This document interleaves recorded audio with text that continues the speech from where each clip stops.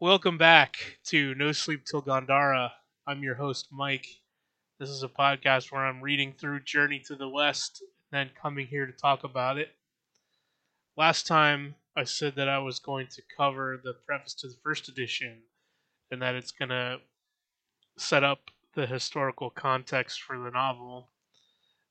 And I misunderstood. I was conflating the preface and the official introduction. So there are those are each separate things that I'm going to talk about here. The preface to the first edition, which is from 1983, and then the official introduction. The other thing that I didn't know is that the official introduction, I'm saying official because I called the first episode of the podcast the introduction, so just clarifying what I'm talking about. So the official introduction to the book is 96 pages long.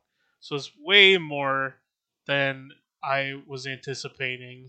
And also it's full of words from other languages that I don't know and plenty of rabbit holes about religion that I had to look up.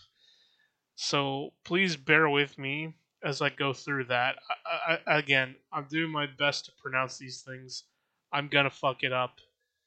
And also, I'm trying to research these things here in the US, so I'm sure that the search results are full of propaganda and inaccurate. So feel free to send me corrections. You can do that at nosleepjourney@gmail.com. My approach is going to be to break up the introduction into chunks because no, I did not read through all 96 pages before coming to record this podcast.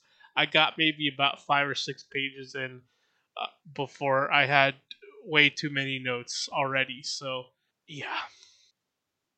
Let's jump right in. These are just my notes and bullet points at a high level of what I found interesting. Starting with the preface to the first edition from 1983, written by the editor and translator Anthony C.U.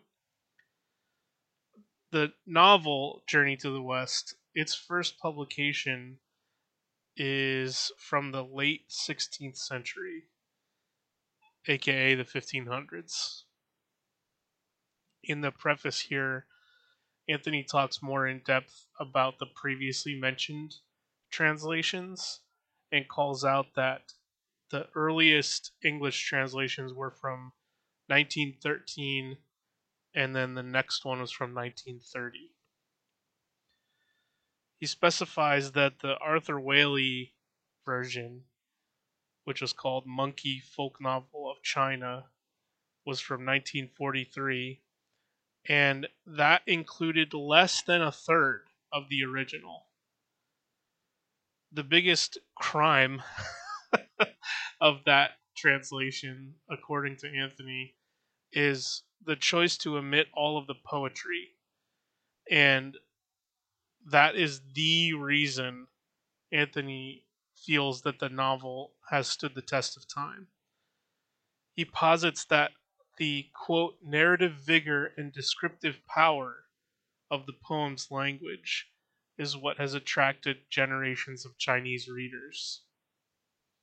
So making these poems available in English is what was his basic motivation for doing this translation.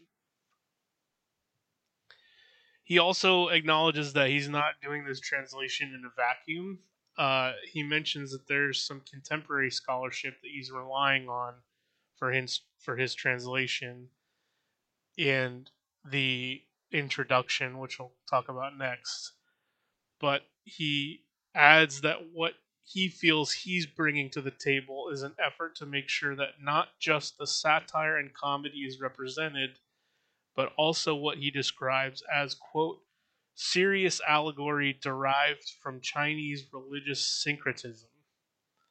And of course, I had to look up what religious syncretism means. And that is the fusion of diverse religious beliefs and practices. And that sort of comes up again in the introduction. So we'll come back to that idea, I think. The rest of the preface to the first edition is a lot of specific thanks to all the people who helped him via encouragement, support, research, friendship, criticism, suggestions, and thanking his family for understanding him being unavailable during long stretches of time where he was devoted to the work. So I'm not going to go through all those, obviously, but I like calling attention to the actual work and effort and network of people it takes to complete a work like this. Surprise, I'm interested in the material needs, so who'da thunk it? Up next is a list of abbreviations, which I'll be skipping. Then we get to the official introduction. We start out with talking about the novel, The Journey to the West, which in Chinese is Shi You Ji, and it's from the late Ming period. It is loosely based on the pilgrimage of Xuanzang, who lived from around 596 to 664. He was a monk who went from China to India in quest of Buddhist scriptures. He was not the first, though. There were at least 54 people before him, starting with Zhu Shijing in 260. And not all of these pilgrims completed their journey. After Shanzang, another roughly 50 pilgrims made the journey, the last of which was the monk Wukong, who stayed in India for 40 years and returned in the year 789. Therefore, Shanzang's journey was part of a wider movement of seeking Dharma in the West. Now, I tried to look up what Dharma means, and there's a million answers. According to Wikipedia, which again, grain of salt, but this says that in Buddhism, Dharma means cosmic law and order, and that Dharma incorporates the teachings and doctrines of the founder of Buddhism, the Buddha. That kind of makes more sense to me in the context that Anthony's talking about it.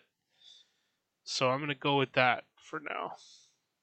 And that movement spanned nearly 5 centuries. The novel does not attempt to depict Xuanzang's literal achievements or personality, but he was one of the best known and most revered Buddhist monks. He was born probably in the year 596 and his family was prominent officials. His older brother was a Buddhist monk, and Xuanzang joined the monastic community at age 13. The time during which Xuanzang was growing up was during the Sui dynasty, which was from 581 to 618. And Anthony says that although it only lasted for 40 years, it represented a critical period in Chinese history. The founding Sui emperor actively sought the support of Confucianism, Taoism, and Buddhism to consolidate his empire, which was reversing persecutory policies of his predecessors. The emperor was Buddhist, and his patronage allowed the Buddhist community to grow. One of the things he did was built stupas, which I had to look up. Apparently, these are burial mounds that are faced with stone. They were either burial mounds or they held relics. This was in emulation of the Indian monarch Asoka, who reigned from 268 to 232. Again, according to Wikipedia, is credited with playing an important role in the spread of Buddhism across ancient Asia. Going back to the Sui emperor who was emulating the Indian monarch Asoka, the Sui emperor established a program to propagate Buddhism, and his credit of contributing to Buddhism's growth during this time and place is measured by a vast increase in converts, clerics, and temples. So, during this time is when Xuanzang is studying, and he is studying the Nirvana Sutra and the Mahayana Samparigraha Sastra. These are important because, at least as they were translated and available at the time, they offered a contradicting view on the concepts of enlightenment and salvation. The Buddhists up to this time were taught that there is no self in nirvana. Then the Nirvana Sutra comes along and says that the Buddha possesses an immortal self, and that the final state of nirvana is one of bliss and purity enjoyed by the immortal self. Samsara is thus a pilgrimage leading to the final goal of union with the Buddha, and this salvation is guaranteed by the fact that all living beings possess the Buddha nature. All living beings, from the beginning of life, participated in the Buddha's eternal existence, and thereby dignity is granted to them as children of the Buddha. On the other hand, the Sastra had what is described as a more, quote, elitist view of salvation. But both of these texts are from the same school, which is called Yogacara, which, according to Wikipedia, literally means yoga practice and is a tradition of Buddhist philosophy and psychology emphasizing the study of cognition, perception, and consciousness through the interior lens of meditative and yogic practices. Xuanzang questioned the contradiction: could all men or only part of humanity attain Buddhahood? He was convinced that unless the original Yogacarya Bhumi Sastra, which was the foundational text of his school of Buddhism, became available to him, the other texts that they had couldn't be properly understood. And this was the primary question that drove him to make his famous pilgrimage to India. And I'm going to stop there for today. That is plenty for me to chew on for now. I'm going to keep making my way through the rest of the introduction over time. I'll do it in digestible segments. Hopefully, I'll be able to get a little further next time. I'm not committing to any particular length right now, but we'll see what's feasible going forward. For what I got through so far, I think it's really cool to understand now the historical reason for the journey. That's something I never heard or knew before, so that is really interesting to me, and I love getting extra context about what was going on in the rest of the world during this time.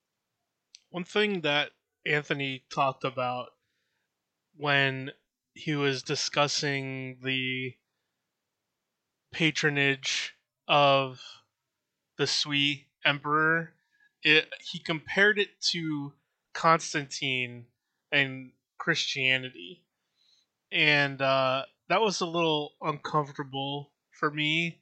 So I didn't put it primarily in the notes, but as I'm kind of talking through this here, I thought it might be worth mentioning that um, there's probably going to be another aspect of this, which is seeing what Anthony thinks is important, and in his descriptions and comparisons, maybe seeing a little bit of his worldview come through.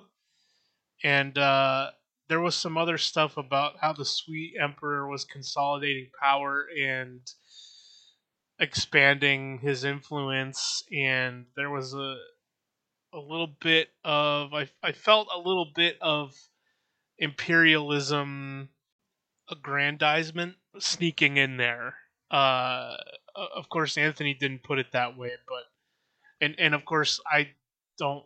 I'm not by any means. I basically know nothing about China, so I'm unqualified to really comment on it. But it's just a little weird the way he phrased some of that empire building description. So I thought it was worth calling out there. Otherwise, I'm excited to continue, and I hope you found it interesting. If you have any corrections or questions or anything that you thought that I should talk about, you can email me at nosleepjourney@gmail.com. I'm your host, Mike, and until next time, no sleep till Gandhara. Alone.